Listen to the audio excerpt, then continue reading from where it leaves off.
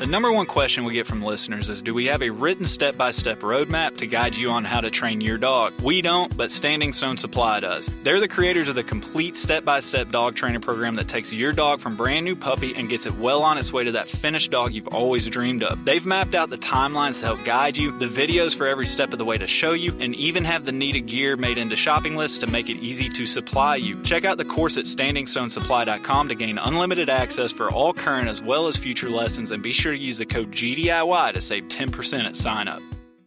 As someone who constantly travels to new locations out of state to hunt, I have to rely on map scouting before I even get in the truck. Onyx Hunt Maps makes it super easy for me to plan out my trips as well as track my success while on the trip. The offline maps, along with the tracking feature and ability to add pictures to my waypoints, means I can always reference old trips and hunts to better prepare for the next. When planning your next hunt, be sure to use OnX to put you and your dog in the best situation you can. Use code GDIY20 at checkout to save 20% and know where you stand with OnX. Think you know the Brooks Ghost? Think again. Introducing the all-new, better-than-ever Ghost 16. Now with nitrogen-infused cushioning for lightweight, supreme softness that feels good every step, every street, every single day. So go ahead, take your daily joyride in the all-new nitrogen-infused Ghost 16. It'll turn your everyday miles into everyday endorphins. Let's run there. Head to brooksrunning.com to learn more.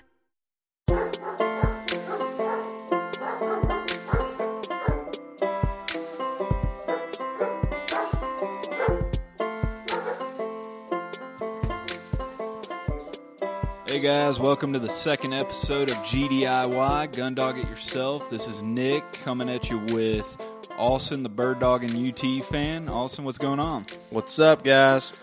So we're here today. We're going to talk about a number of things, but mainly we want to cover the first topic that should come to everybody's mind when they first consider getting a dog, and that is, what do you do when you decide that you want a dog? What's the process, and where do you go from there?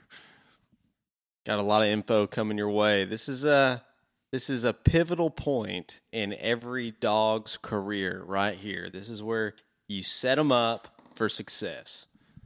Yeah. I mean, if you don't go about it the right way, picking the right breed, the right breeder, the right dog and everything, you can have 10 to 15 years of just banging your head against the wall. So we just kind of want to cover some of the basic topics and basic advice, some of the mistakes that we've made, other people have made, stuff that we know about, and hopefully help guide some people that are just starting to get into this, into making some good decisions right off the bat.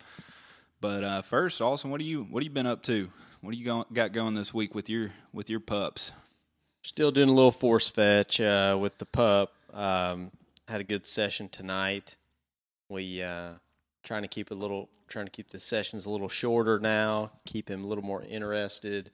But everything's going good. Starting to move the objects down the table, and he's advancing and picking them up and bringing them back. And I think he's associated everything like he should. So I'm pretty happy about the progress that's being made so far. Hopefully it keeps on going great.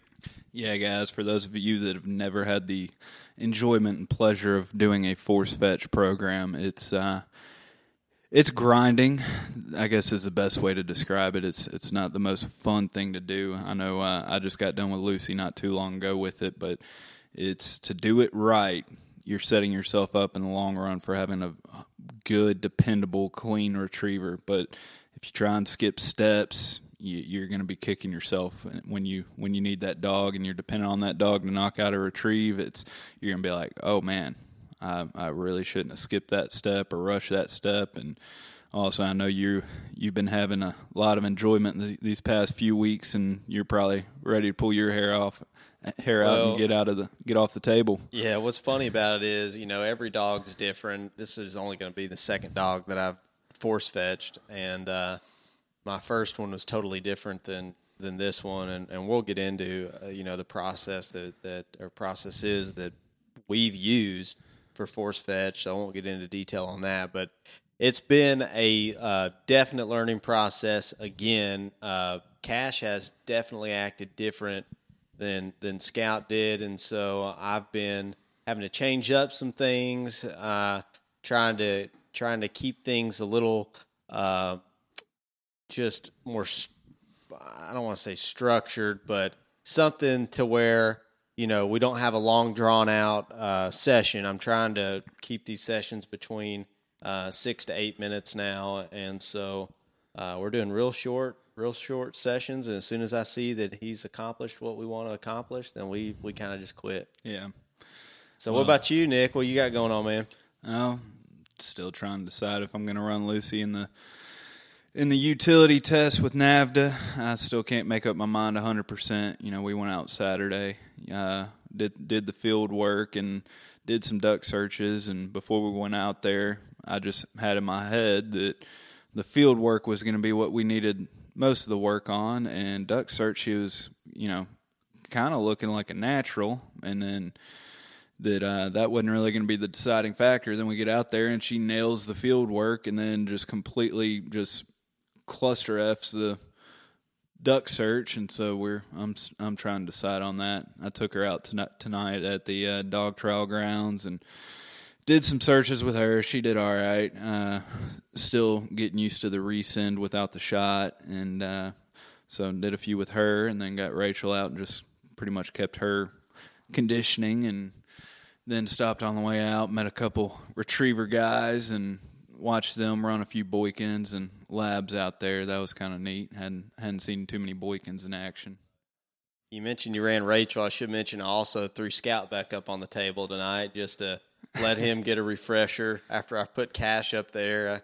I kind of, for whatever reason, this may sound kind of crazy, but I like letting Cash watch somebody that knows what they're doing up on the table after he does it. So yeah, I mean, the dogs can definitely learn from older dogs, but you have to keep it separate and let the younger dog, develop their own personality and getting used to working by themselves. But it can be a good trick to just kind of bring that competitiveness out in them.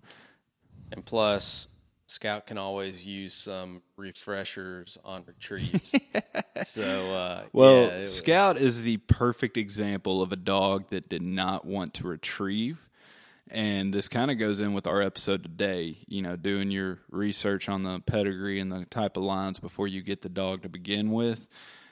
He definitely did not come from a line that, had natural retrieve in him. What little retrieve desire he has in it, you brought that out in him with the table, which is a testament to why you do the program and, how it pays off, because, you prize in utility with NAVDA with a dog that did not have any natural retrieving drive. So, I mean, he did when he was a pup. And then once he decided that there were birds out in the field, honestly, guys, this is what would happen. He would go point a bird for me. We would shoot that bird. He would run over to it after it was shot, sniff it, and say, okay, here it is. I'm going to go find the next one. And so this dog likes to run. And, it's his first priority. You said as a puppy he had retriever drive. Now, if you think back, did he have a retriever drive or did he have a chase drive when you threw it and he wanted to go catch it? He was retrieving a little bit. I'm not going to sit here and say that he had the drive that my current pup's got, now to retrieve, because that's an absolute misstatement. I mean, there is no comparison. But, it took a lot of effort to get him to be where he is, and by no means is he, clean. Surefire on everything. I was thinking, actually, when everything finally clicked for him, and I was thinking about that on the way over here, because I don't know why I do this either, but I record all my force fetch sessions, and I like to watch those things, and thinking back about some of the issues and everything, and I was obsessed. The whole reason that I ended up getting a short hair is because I had setters growing up, and they didn't retrieve anything. And so I got a short hair because their reputation is that they were a good all around, hunting dog that can point and retrieve good, sufficiently. And so I was bound and determined to get him to where he was going to retrieve great. And long story short, I can tell you the day that he started retrieving on a consistent basis and everything came together in the field. with him balancing his drive and getting the cooperation and everything down. It was January 1st, 2018. He has not dropped a bird in an upland scenario, an upland bird on the retrieve, or refused any retrieve since that day. We have had a couple of duck drops every once in a while that we're working on, but it's been since then. But yeah, but no. Even with that being said, you duck hunted the hell out of him last season. Oh yeah, and he actually even showed up a bunch of the natural retrievers, your labs and Chessies and stuff that were sharing a blind with him. Oh, mainly because he had that independent search. But he also had the obedience that the table brought out of him, that you could send him out there, and he was able to recover ducks at the more obedient labs that take hand signals and handling. He was able to find those ducks because he had that independent search. Yeah, no, I'm confident when I send that dog that there's going to be a recovery. Yeah, and a retrieve to hand. I mean, I'm confident in that. But so. I mean that just goes to show. I mean there is definitely a difference in how people go about with these dogs, even in a duck blind. Your natural retrievers. Yes, it's fantastic to be able to handle your dog to a specific location. But say you crip a duck and it dives on you or glides off into some cover, and you don't know exactly where that dog is. How many times have we been with somebody that they'll handle their dog into a specific area, but then the dog's looking at them like, where do I go next? Right. And so, that is one benefit that we have in NAVHDA is, we have the duck search that the dog does an independent search. And so when they get in that area to where you don't know where it is, they'll search it out on just their natural desire and searching ability to find that duck. And you don't have to sit there and, guide them to an exact, nickel in the field. That's right.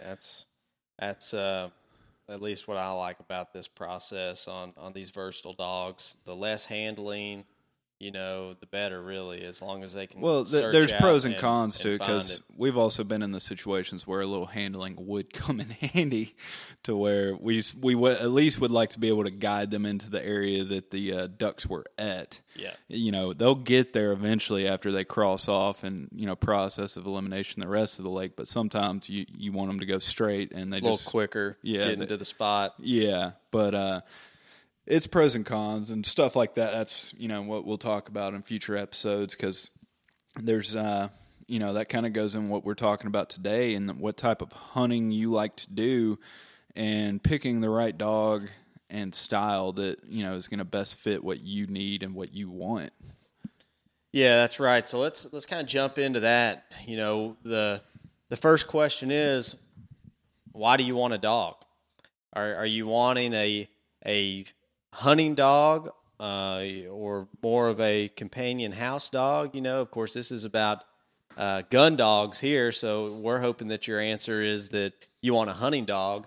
And we also want to know what type of hunting you need to consider, what type of hunting you're going to be doing. Well, first, before we even get to that, there's a very important question that every single person considering getting a dog has to ask themselves. Not everybody asks themselves this question, and even less people that ask the question are honest with themselves. Do you want to just have a dog, or do you want to live the lifestyle that's required to have the hunting dog? Yeah. And what we mean by that is anybody can go out and buy a dog. You can go out and buy a hunting breed. But if you don't actually want to put in the time and effort to train that dog, you're not going to have a finished hunting dog. That we know a bunch of people out there that I enjoy this, I enjoy hunting, but they enjoy the appearance almost of owning a dog and the possibilities of possibly being able to hunt with the dog. But, when it comes time to train, they're not there. Yeah. It is truly a lifestyle. If this is going to be something that, you want to really excel in, and if you're like me, you take your hobbies seriously. I've heard this on another podcast somewhere, but no one likes to suck at their own hobby, right? So I don't like spending money at hobbies that I'm not good at. That's why I don't golf. And, the bottom line is that if you're wanting to excel in this, you have got to have the personal time commitment. You have to be honest with yourself. It's like what I tell everybody. Yes, it's a time commitment, but it's not as big of a time commitment as what people make it out to be. I mean, if you can sacrifice 10 to 15 minutes a day. That sweet spot's 18 minutes. 18. 18. Well, if you can sacrifice, let's just call it 15 minutes a day. And it doesn't even have to be every other day. If you can do more days in the week than not. So if you can do 15 minutes a day, 4 days a week, you have enough time to where you can train a dog. That's right. And you don't have to have a huge area to do that either. No. You don't have to have the pigeon coops. You don't have to have live birds. Now, granted, that makes it a lot easier. And, if you get hooked on it, you're going to try and figure out a way to get more bird access. But no, you don't need a giant area, especially for the first, half year to even maybe a full year of the dog. I mean, you really don't need a huge plantation or farm or pigeon coops or quail coops or anything like that to have a good, reliable dog that you can take hunting with you and enjoy. Yeah, that's right. I think that we know plenty of people who don't have, a big area, that they may even live in a townhome or some other smaller setup that have dogs that can go out and at least work and do fine. Yeah. Well, and I mean, that's what the hunting groups are for, whether you're in AKC or NAVDA or NASTRA, any of those shoot to retrieve circuits, any circuit to where you're going to find guys, your age, same interest, where y'all can develop a training, routine and a training group. You guys can make it out to where y'all go out once a month or, once every couple weeks and just split some birds or whatever and make a good, reliable dog. And you're going to be doing yard work, though, in between the once in a month but that's sessions. the 15 minutes a day, and that's what we'll get into. That's actually kind of goes into next week's episode. But, so once you ask yourself the question, if you're actually truly dedicated and you really want this, then next thing is, picking out your dog, figuring out where you want to go from there. What breed? Exactly. I mean, the next big question is what breed. And there's a bunch of questions that goes into picking the breed. And first of which is, what are your goals and expectations? What type of hunting are you going to be doing? Are you wanting to do upland? Are you wanting to do waterfowl? Are you wanting to do both? Or blood tracking? Or rabbits? Whatever it is, there are breeds out there that are bred and have the natural makeup to do those types of hunting. And if you don't pick the right breed, and you might be just shooting yourself in the foot and making your life a lot harder than what it has to be, if you don't pick the right breed. Right. So obviously, I think you're going to know the general type of dog that you want. I mean, when I was making the decision to get a short hair, I knew that I wanted a bird dog, right? And so obviously that limits your potential breeds down to bird dog breeds. And then you get into the versatile breeds that ultimately I ended up going with. But, you have other varieties. I mean, most pointing dogs are considered versatile breed dogs. But most, you have a couple specialists like your English pointer or just pointer now. And even an English pointer is still a NAVDA versatile breed. But, I mean, you know how rare that is to come across a pointer in one of the versatile games. But, the deal with this is that you have to decide, what type of what characteristics you're looking for in that dog. Because generally speaking, each type or each breed, they are going to have different characteristics, and for me, when I was making my considerations, I honestly wanted just a big running, hard pointing, staunch pointer, and so yeah, Austin pretty much, I think we both kind of got sold on just the romanticism and the tradition of a pointing dog, just that sexy dog on point, just, hauling ass through the field and then just slamming on the brakes and turning inside out on the bird. I mean, once you see a good pointing dog, I don't care who you are, if you have any interest whatsoever in hunting, that's going to do something to you. I don't care who you are. It does not matter. I don't care who you are right there. That's, that's going to turn something on, some kind of switch. So, if you're only going to duck hunt and that you don't have any interest whatsoever in upland, then obviously, you have your typical retriever breeds. You have your labs, your goldens, even your standard poodles. I mean, I've seen some really good standard poodles that are retrievers. There's a number of retriever breeds that's what they specialize in. And depending on which one you pick out of that, you even have some flushing style dogs. So you can even get a versatile style. They're not in the NAVHDA versatile lines that do both. They're called flushing dogs. Labs are flushers. So instead of pointing, they're going to stay closer to you in the field. And when they smell birds and they get birdie, they're always within gun range of you so that they crash in and they jump the bird and you shoot it and they go retrieve it. So you can get a multiple dog that specializes more in waterfowl and does the occasional upland hunt as opposed to vice versa, where, you might have our dogs that, mainly upland and then do waterfowl on the side. Yeah. So that's the first question you got to ask is what breed. Here's some advice that I would give about how to choose that breed. I already mentioned, think about what characteristics you want in a dog. Generally speaking, a short hair will act a certain way, a Munsterlander will act a certain way, a Spinoni will act a certain way. So that's generally speaking, you can kind of narrow it down into what breed by those general characteristics that you want. But I'll tell you, what you really need to do is go out to a training organization or some type of hunt test organization, field trial organization.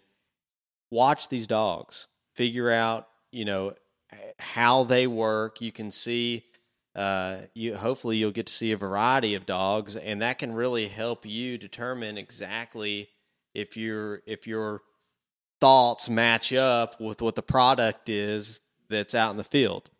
And with that being said, if you have a breed in mind and you go out to one of these training grounds and you just see one of those breeds, do not make your decision on that one dog. You want to see multiple dogs. Yeah. Anybody can, make chicken salad out of chicken shit with a bad dog, and vice versa. How many people have we seen that can really, it's impressive how they can just ruin a dog. And so, you don't want to get a bad impression of a good breed or vice versa just by looking at one dog. But that is good to where you go out there, you can see multiple different breeds out there in action and kind of see what they're coming from. But also, not just the field. I know that's what we've been mainly talking about and that's what we're passionate about, but you have to decide if you're looking at also having a companion. That dog's going to be living inside the house with you. There are breeds that get better in the house than others. Yes. I can guarantee you there are breeds that are better than a German Shorthair in the house. But even with the German Shorthair, you can find specific lines that do better in the house. Absolutely. If you can't tell, guys, Austin has that tone that he's got two crazy short hairs in the house with him. They're getting better. It takes time. Yeah, they're getting better. Just when you get one calmed down, you throw a puppy in the mix, and it finally it just revamps the whole thing. But no, they're getting better. It's just part of it. But yeah, that's obviously something you need to think about. Our dogs live in the house. That's, I think, kind of the trend now with these dogs is that a lot of these dogs are house dogs now. Growing up, we had dogs that slept in the kennel outside, never stayed in the house, inside our house at all. In the later years, one of the dogs stayed in the garage quite a bit. But, if you're really wanting a dog that's got that off switch, I can tell you, there are breeds that are out there that are known for their off switch in the house. Yeah. And, that's something that you're going to want to think about. These high drive pointers or German short hairs and typically setters are okay in the house. Joe, our producer over here, he's got a heck of a setter that's a big he just chills. He hangs out in the house. Isn't that right? Yeah. I've seen him cuddle up in a sleeping bag too and just hang out in that. Well, I mean, and it depends on the personality of the owner, honestly, because that the off switch in the house was a huge part in my decision making as a dog owner. Mine and my wife's. My wife didn't want to have a 100-mile-an-hour dog inside the house bouncing off the walls either.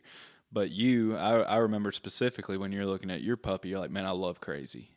Yeah. I love crazy. I love hectic. And I'm like, hey, more power to you. I'm not doing it. This is just how I am, guys. When I was picking out my pup from this newest litter, I was just like, guys, I want the craziest one in the bunch. Glutton for punishment. I want it. Yeah. Let's see what you got. You got the crazy humping machine Scout now. He doesn't hump anymore, but he did have a humping problem. Yeah.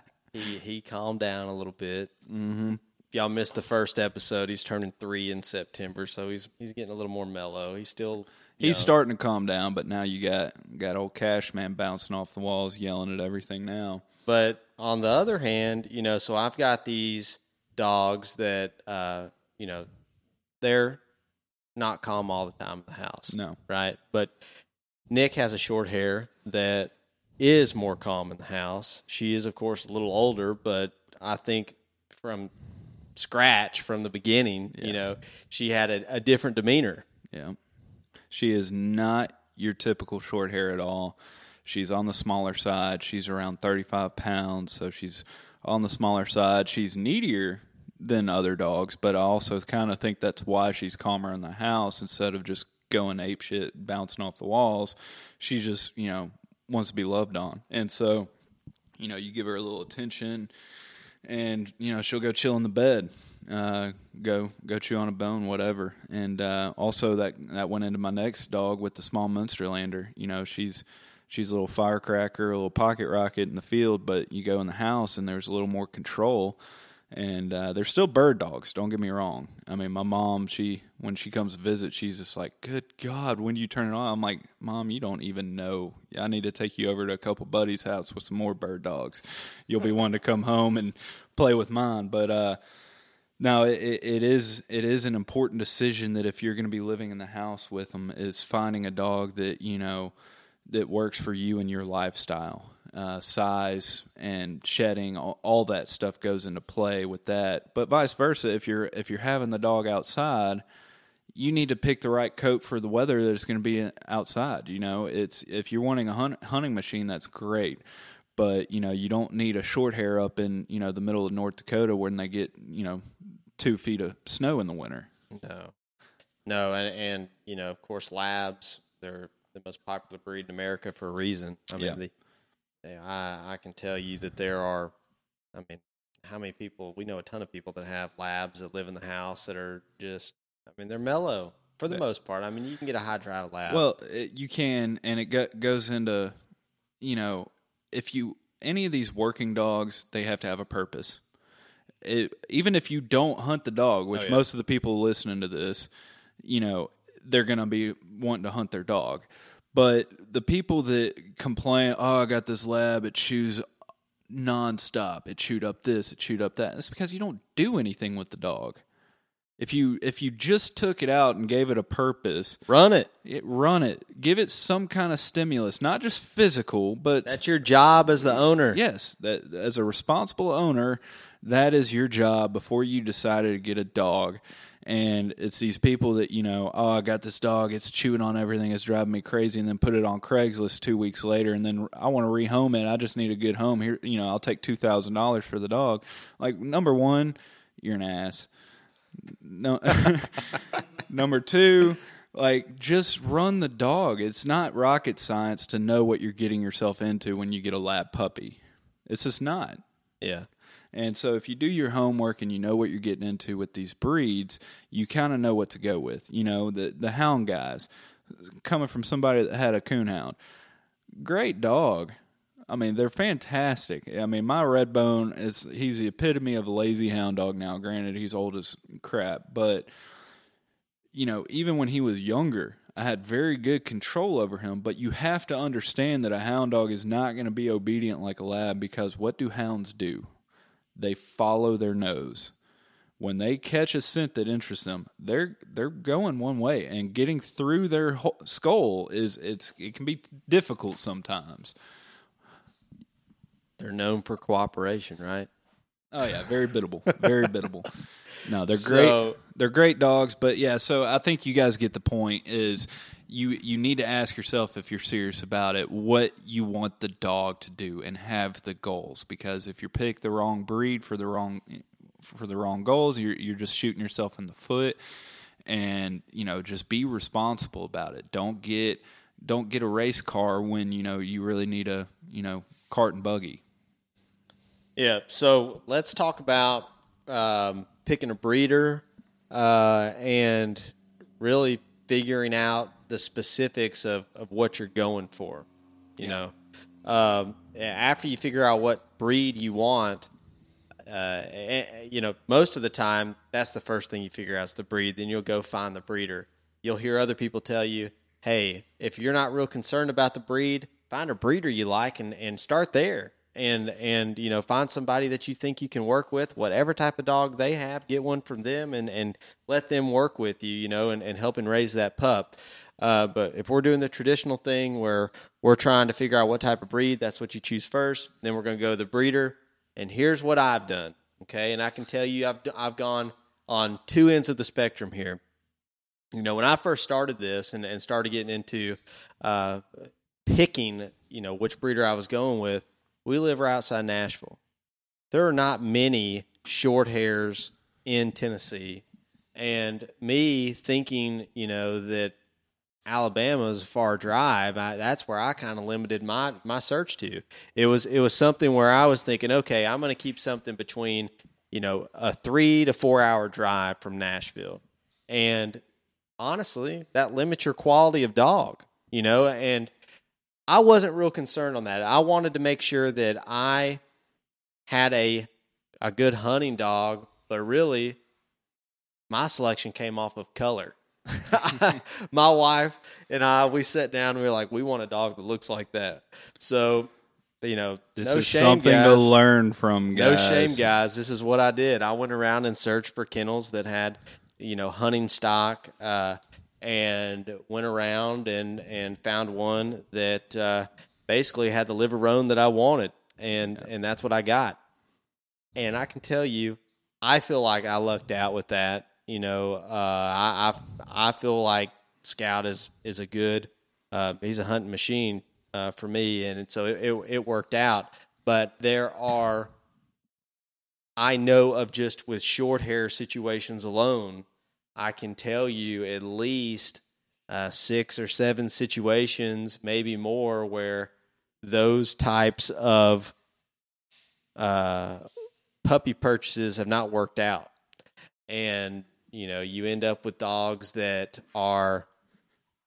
you honestly, it's just tough to hunt with them. Well, I mean, it's one of those things. Color goes into the you can't have an ugly dog. Well, I mean, life's too short to hunt behind an That's ugly right. dog. Well, That's right. except for, and I know I'm going to catch some slack from this, the people that hunt behind wire hair pointing griffons. But they take pride in They having take ugly pride dogs. in ugly dogs. They excel in it. It's like the people that own pugs and bulldogs. It's like, hey, they're so ugly that they're cool looking. But Yeah.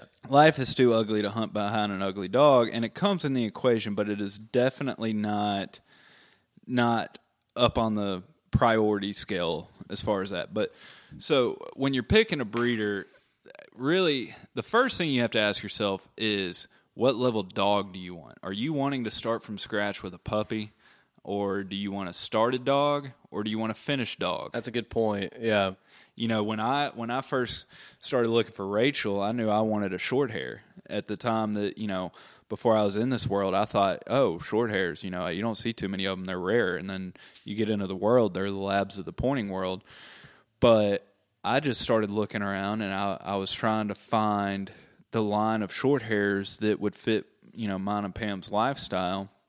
And we came across Morrow High Kennels up in West Virginia, and we went up there, saw the lines, which, we're going to touch more on that about visiting your breeders.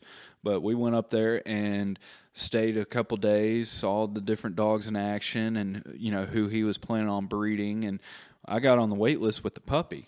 And then he called me back a couple months later and said, hey, I know that you're wanting a puppy, but you're getting, just now getting into this. I have this fantastic dog. She has a hunting season under her belt.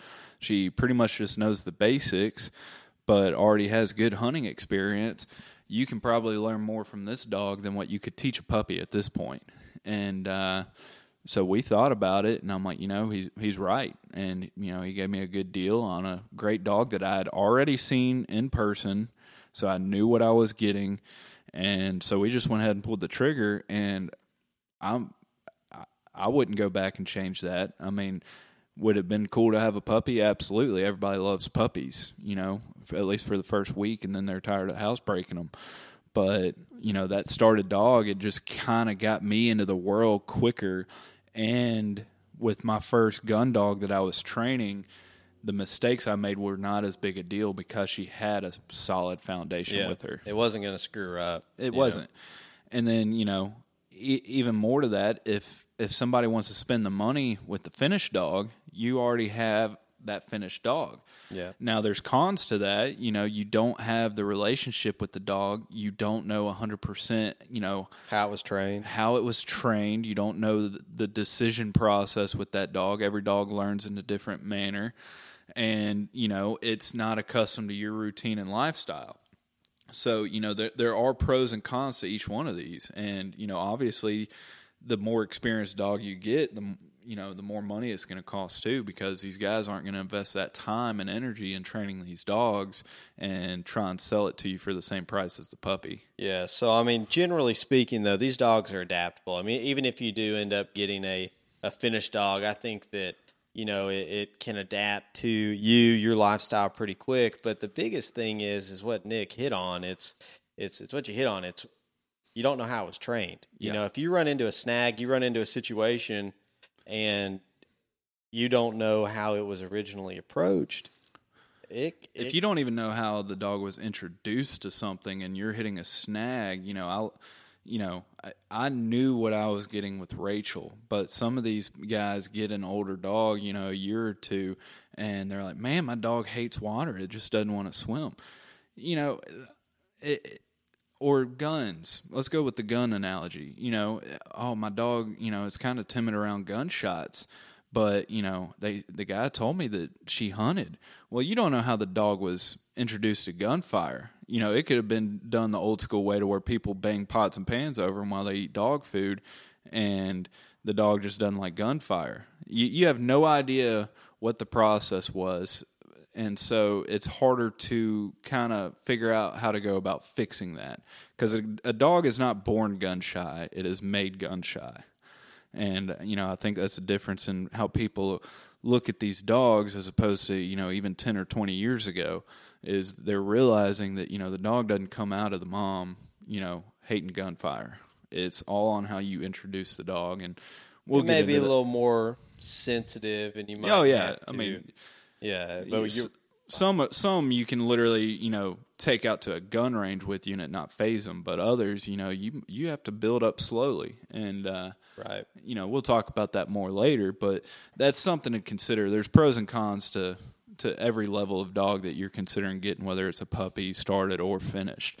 But that is a question that you may want to ask yourself. Yeah, and then I guess going to the other end of the spectrum, like going back to what I was talking about, from picking based on, a hunting stock and color on my first breed, to really figuring out that I love the NAVHDA game and figuring out that that's what I wanted to play, and saying I want to get a NAVHDA line dog for my next short hair, and really researching and figuring out what the best kennels were, and just taking advice, honestly, that I'd heard from other folks about, how to go about researching that. I just literally went on the NAVHDA website and went to Versatile Champions and just saw who was producing what, and just contacted them and talked to those breeders, and then went from there and took their suggestions, and I ended up getting cash from a different style, different line of dogs. So where Scout comes from a field trial line, and he's a big running dog. He definitely is a lot more rangy and covers ground differently than Cash. He's full of piss and vinegar. Oh yeah, all the time. But he finds birds. That's the thing. I mean, it's bottom line. I mean, that goes into. I mean, to sum it up, it's does the bloodline of that kennel and breeder match with what you're wanting? Right, and that's my point here, is that you figure this stuff out. If you do enough homework, you'll figure out exactly what you're wanting to get into. And, if you are wanting to play the NAVHDA game, or wanting to do the AKC field trials, or wanting to do shoot to retrieve trials, go and get a dog from those lines. That's going to get you should get you a head start on what you're looking for, and on paper provide you what should be a foundation to start from, some building blocks. Well, it's like the experienced guys will tell you, figure out the hunting that you want to do, and then find the breeder that does the exact same type of hunting. And the same thing could be the same for the testing, like you did with NAVHDA. Yeah. Is, I want to test in this. Find somebody that does that same exact testing, and they know what they're looking for and what they're passionate about.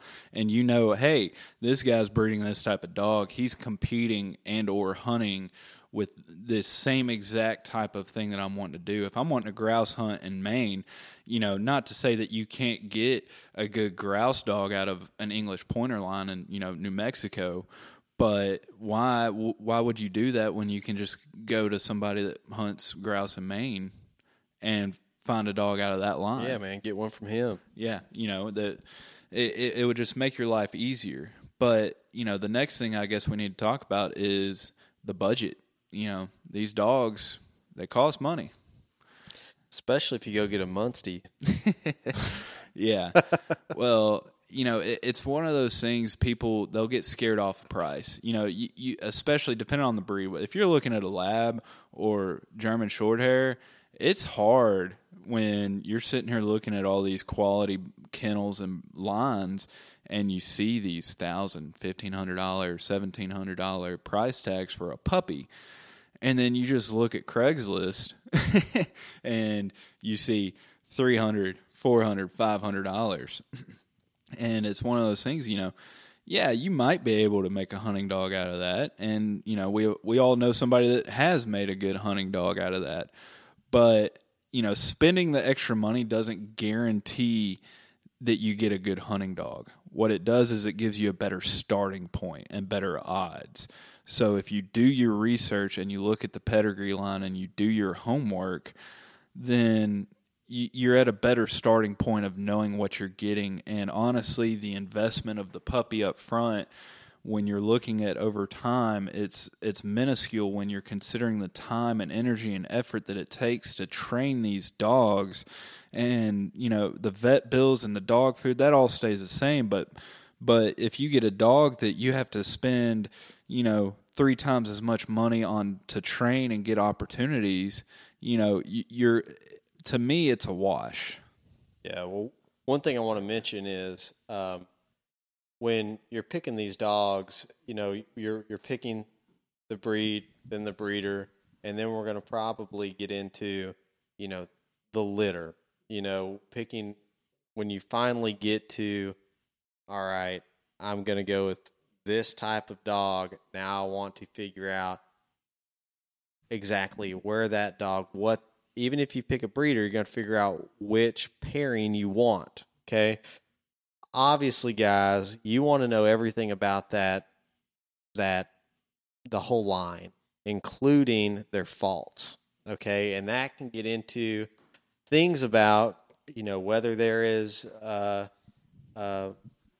any type of health issues, any type of excessive barking, any type of, just any negative. You want to know those things. The humping.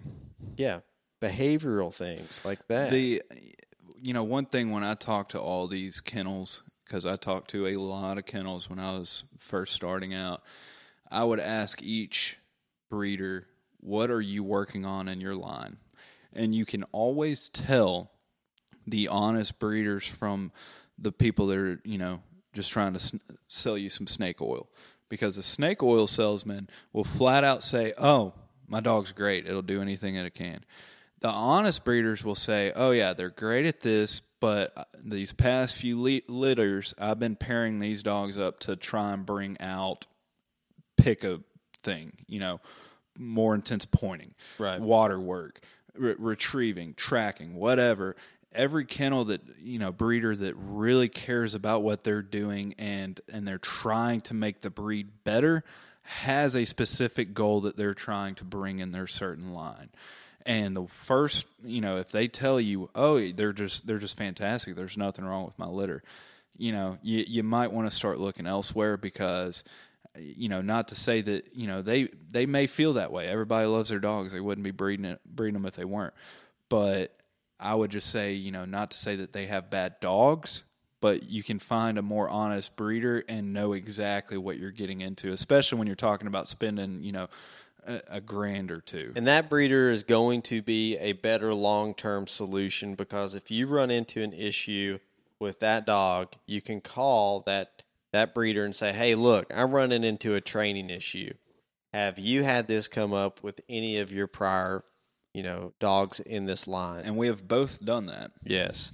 And though that breeder can tell you, yes, here is what I did to fix that issue, or here is how I addressed, this situation. So that's one of the things. So I think the original question that you were talking about was, budget. That's something we need to address. This is what I'll say, guys. Save your lunch money and be willing to spend a little bit on the front end, okay, to get a quality puppy from a good pairing, from a reputable breeder, and, it's going to be a 10 to 12, 15-year commitment. So spend that money on the front end and do it. You're going to want to spend the extra $700 to $800 potentially to, really get your full, to have the best time with that dog. Your that gives you the enjoyment. best Your overall enjoyment. That's what I was trying to say. So, and also, if you're willing to spend $1,000, $1,500, whatever, for the right kennel and breeder, if they say, hey, I have a waiting list for a year, seriously consider waiting. Yeah. I know when you decide that you want a dog, everybody wants the dog tomorrow. But if you took the time and energy and talked to all the numerous breeders and you know that this breeder feels right, don't give up on him just because it's going to be an extra 6 months or a year to get a dog. Because there's a reason why, A, they have a wait list that long, and B, why you decided that you want a dog out of that line. And then also, this kind of leads into our next thing. The century-old argument, male or female. On a wait period, that can change whether you're wanting a male or female. The price can change if you're wanting a male or female. Some breeders charge more money for females, but, depending on if you're wanting a male or female, say you get in line for a litter and you want a female and they pop out all males, you're waiting to the next litter. Don't just go buy the next dog on Craigslist because you want the dog tomorrow. Wait. You did the homework for a reason. But let's talk a little bit about the male or female side of things, because Austin has 2 males and I have 2 females. So we're on the exact opposite side of the spectrum here, and everybody has their reasons why they wanted one or the other. What made you want the males? Well, honestly, I've always grown up with male dogs, and that's really why I got Scout. And he's a male. So that's the first thing. Secondly, this is what it is too.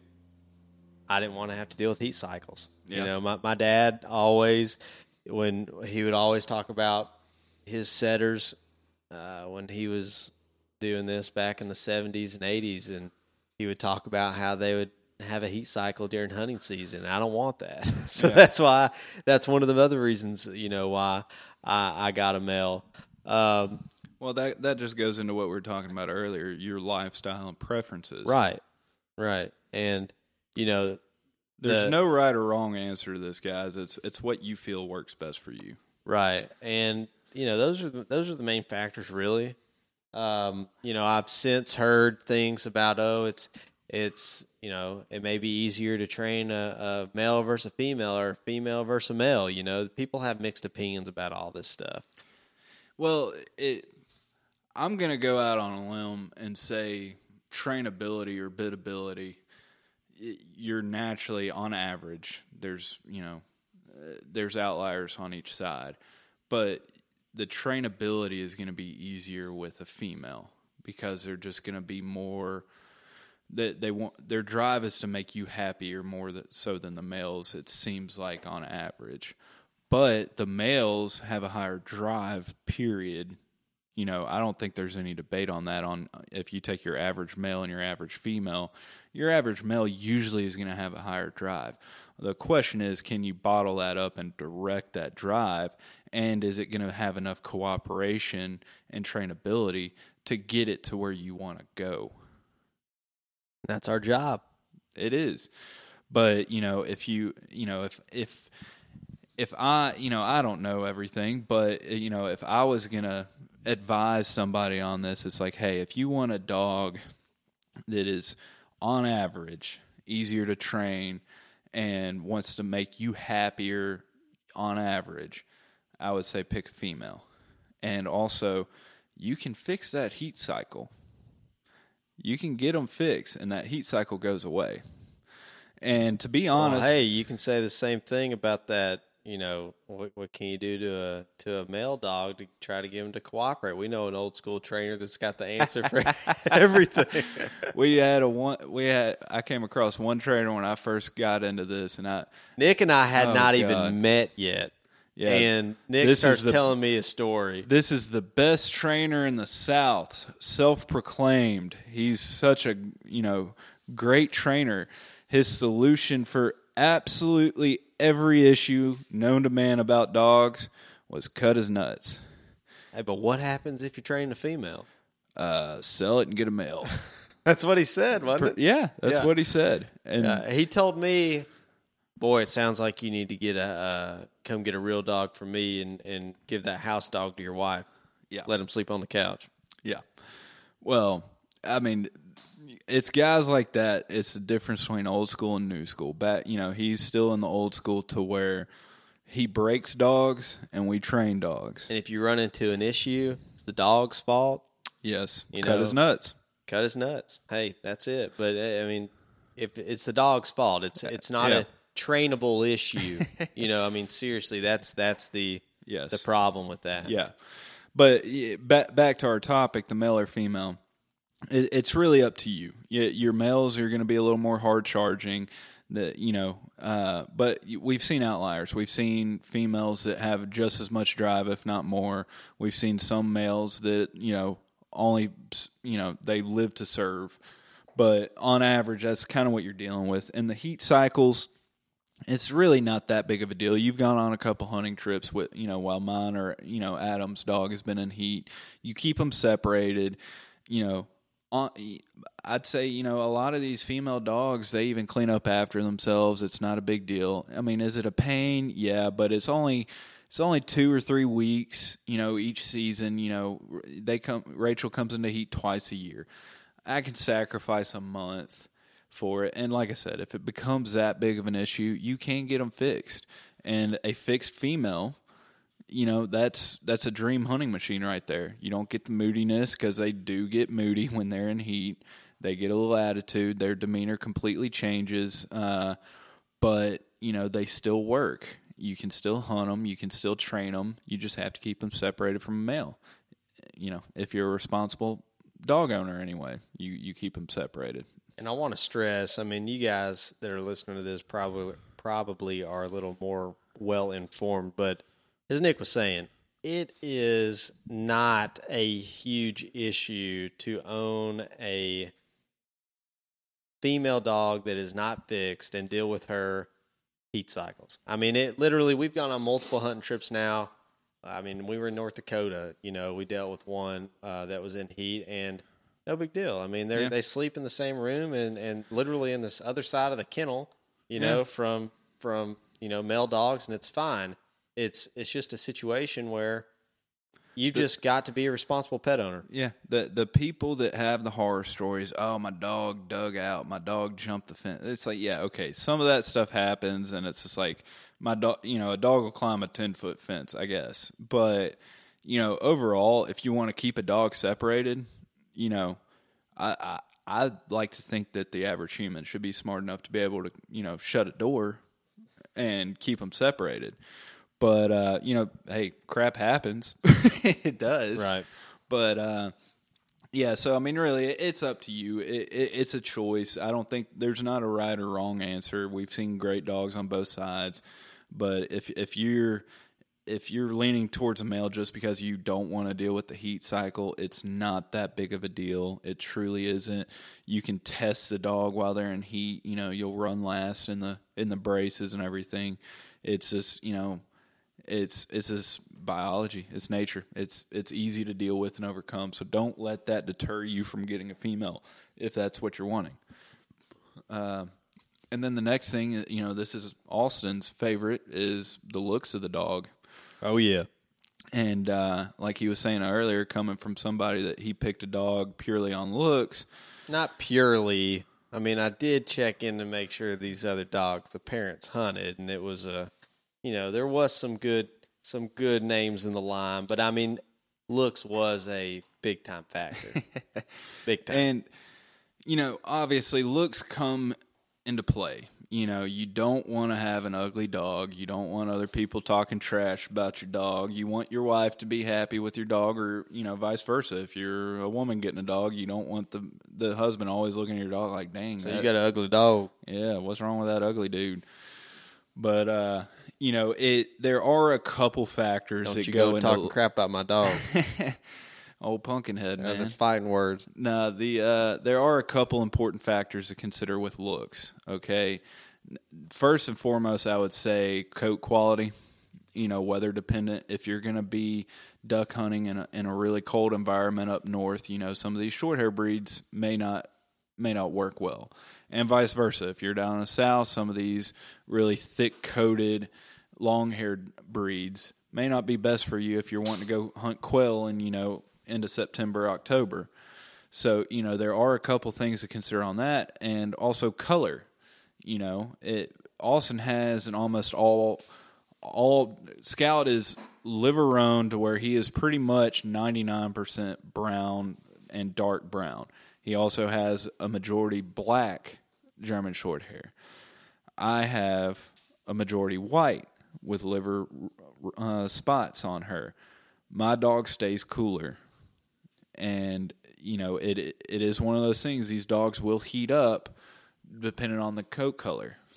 Yeah, absolutely. And, I mean, you can definitely tell the color greatly affects the stamina. Well, Cash overheats pretty quick, you know. So, but also the color matters as far as conditional hunting. If you're in the if you're in the duck blind, your dogs are great for camo, and mine are crap because of all the white. You know you can get a vest or something on it, but then you go in the grouse woods. I can see my dogs, and I can't see mine at all. They're freaking ghosts. No, I mean you can't. It's terrible. That's why I throw an orange vest on. Yes. So, I mean, you know, color does play a factor, and you can't always guarantee what kind of colors are going to pop out of some of these breeds. I mean, you know, it's like, you know, the small Münsterländer litter that I got Lucy from, you know, one dog was almost all white, and the other was, you know, dark and ticked and all that, and Lucy came out kind of a mixture of both. But, you know, it's just that's really I look at color as a functionality. You know, you don't want an ugly dog, but I would prefer a dog that works with my style of hunting and, you know, conditions. And that's really all I have to say about color is, you know, it matters, but then it doesn't. You just got to get what you like. I mean, at the end of the day, a lot of people will sit here and say that they've never seen a duck flare because of the color of their dog that is, you know, sitting at the edge of the blind. Well, at the end of the day, what's the difference between a light-coated short hair and a yellow lab? Right. And so I go with what I like. I decided after I saw these black short hairs, my next dog, I want to get a black short hair. And so that's what I did. You know, I think they're beautiful dogs. And you gotta love the looks of your dog, you know, and so that's a determining factor. And I will say this, even if I wasn't going to get a black short hair out of the litter that I had chosen, I was still going to be cool with it. But let me tell you that I was like hoping, because the dad was a black short hair, you know, the sire was a black short hair. I was like, man, we might get us a black short hair out of this deal. So, well, looks matter more to Austin. You know, he's got a face only a mother can love, so he understands what it's like being an ugly duckling. I gotta make up for it somehow. Yeah. Well, I mean, bottom line is, like we've already beat the dead horse, is you have to do your homework. You have to take the time to look at these pedigrees and figure out what's going to work for you and your lifestyle and the type of hunting that you're wanting to do. And, it may seem a little silly doing a full hour podcast on this, but you'd be surprised how many guys that we have coming up to us asking, where'd you get your dog? How'd you find that breeder? There's a million questions, and if you don't know, you might be like Austin driving to Alabama just for, the right color short hair. Now, again, Nick, it was not just about the color. I mean, this guy's got field trial, field champions in his bloodline, just not that first generation, so guys, you can look on all of these testing organizations' websites about, where the sire and dam rank, what their titles are. You can see placements and things like that, and that's a good place to start. If you are, this is the other thing that a lot of people do. They say, hey, I don't want to play the field trial game. I don't want to play the hunt test game. I just want a hunting dog. You need to still look at those litters that have those hunt test and field trial backgrounds, okay? That is going to help to ensure that you have the most success and a good place to start. If you just go off Craigslist just because they say, hey, mom and dad hunt, I promise you, these puppies will hunt. We've seen that firsthand not work out. So don't do it, guys. if you can see the dogs in person, that is the best thing you can do. Figure out the litters and type of dogs that you want and call the breeder up and say, hey, can I come see these dogs? Put them down. At least, even if they don't have any birds put out, you can at least see their mannerisms and, characteristics around the house. And, if you have kids or other dogs, you can kind of see temperament-wise what the dog's about, look, size, all that. So, if you ask a breeder, hey, can I come see these dogs? And they say no, not without a deposit, that I will tell you, go find another breeder, because that's a little fishy right there. But, if you can see them in person, that's the best thing that you can do, honestly. That's right. So I think we covered quite a bit on this. Is there anything else you want to hit? No, I'm sure that, we'll come back to this and beat the horse a little bit more later on as we move on down the road. Yeah. So, guys, I hope you got something out of this. We just kind of want to give everybody a little bit of advice on, some of our experience and lessons learned from picking a dog and the right dog for you. And hopefully, if you're interested in getting a dog, you take some advice. If there's anything that, we left off of this, feel free to let us know. You can find us on Instagram at GunDogItYourself.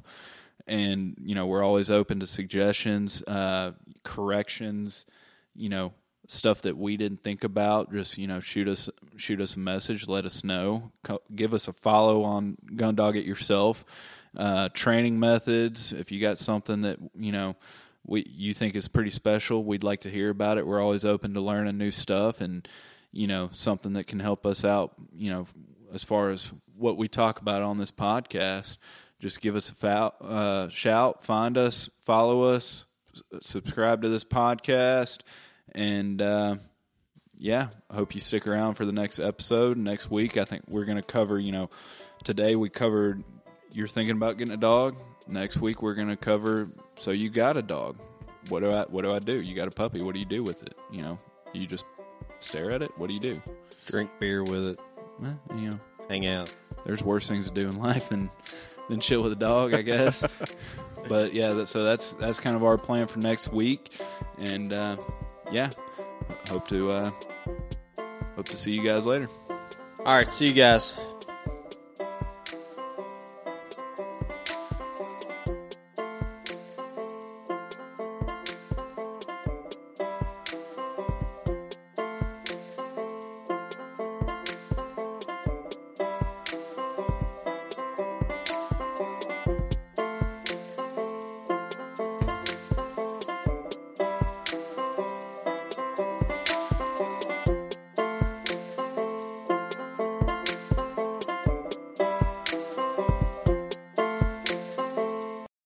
Everyone seems to have the same questions or concerns when they start trying to decide which kennel to purchase for their vehicle. Perhaps it's time to stop asking all the questions and just design the perfect setup that meets your exact needs. B-Pro Kennel specializes in designing and fabricating custom premier dog boxes handcrafted right here in the USA from high-grade, lightweight aluminum. They'll get you set up with the size dimensions, lighting, storage, battery boxes with solar charging, and anything else you can dream of. Stop stressing over buying the wrong setup, just have to replace it again in a year. Go ahead and check out bprokennels.com and get exactly what you want. If you're considering changing your dog's food soon, then be sure to check out Eukanuba Pro Performance. Their science-backed formulas are designed to take your dog to the next level of performance. They also now have the new puppy formula to help your pup start strong and live active. When looking at all the different food options, remember Eukanuba to help power their ultimate performance. Hey, what's going on, everybody? It's Bob from Lone Ducks Gun Dog Chronicles podcast. I hope you just enjoyed the episode you just listened to, and if you did, I think you'll enjoy hopping on ours. We've got professional retriever trainers and upland bird dog trainers from across the country and world sharing their tips and tricks and great stories to help you and your dog get ready for the season. We'll see you there.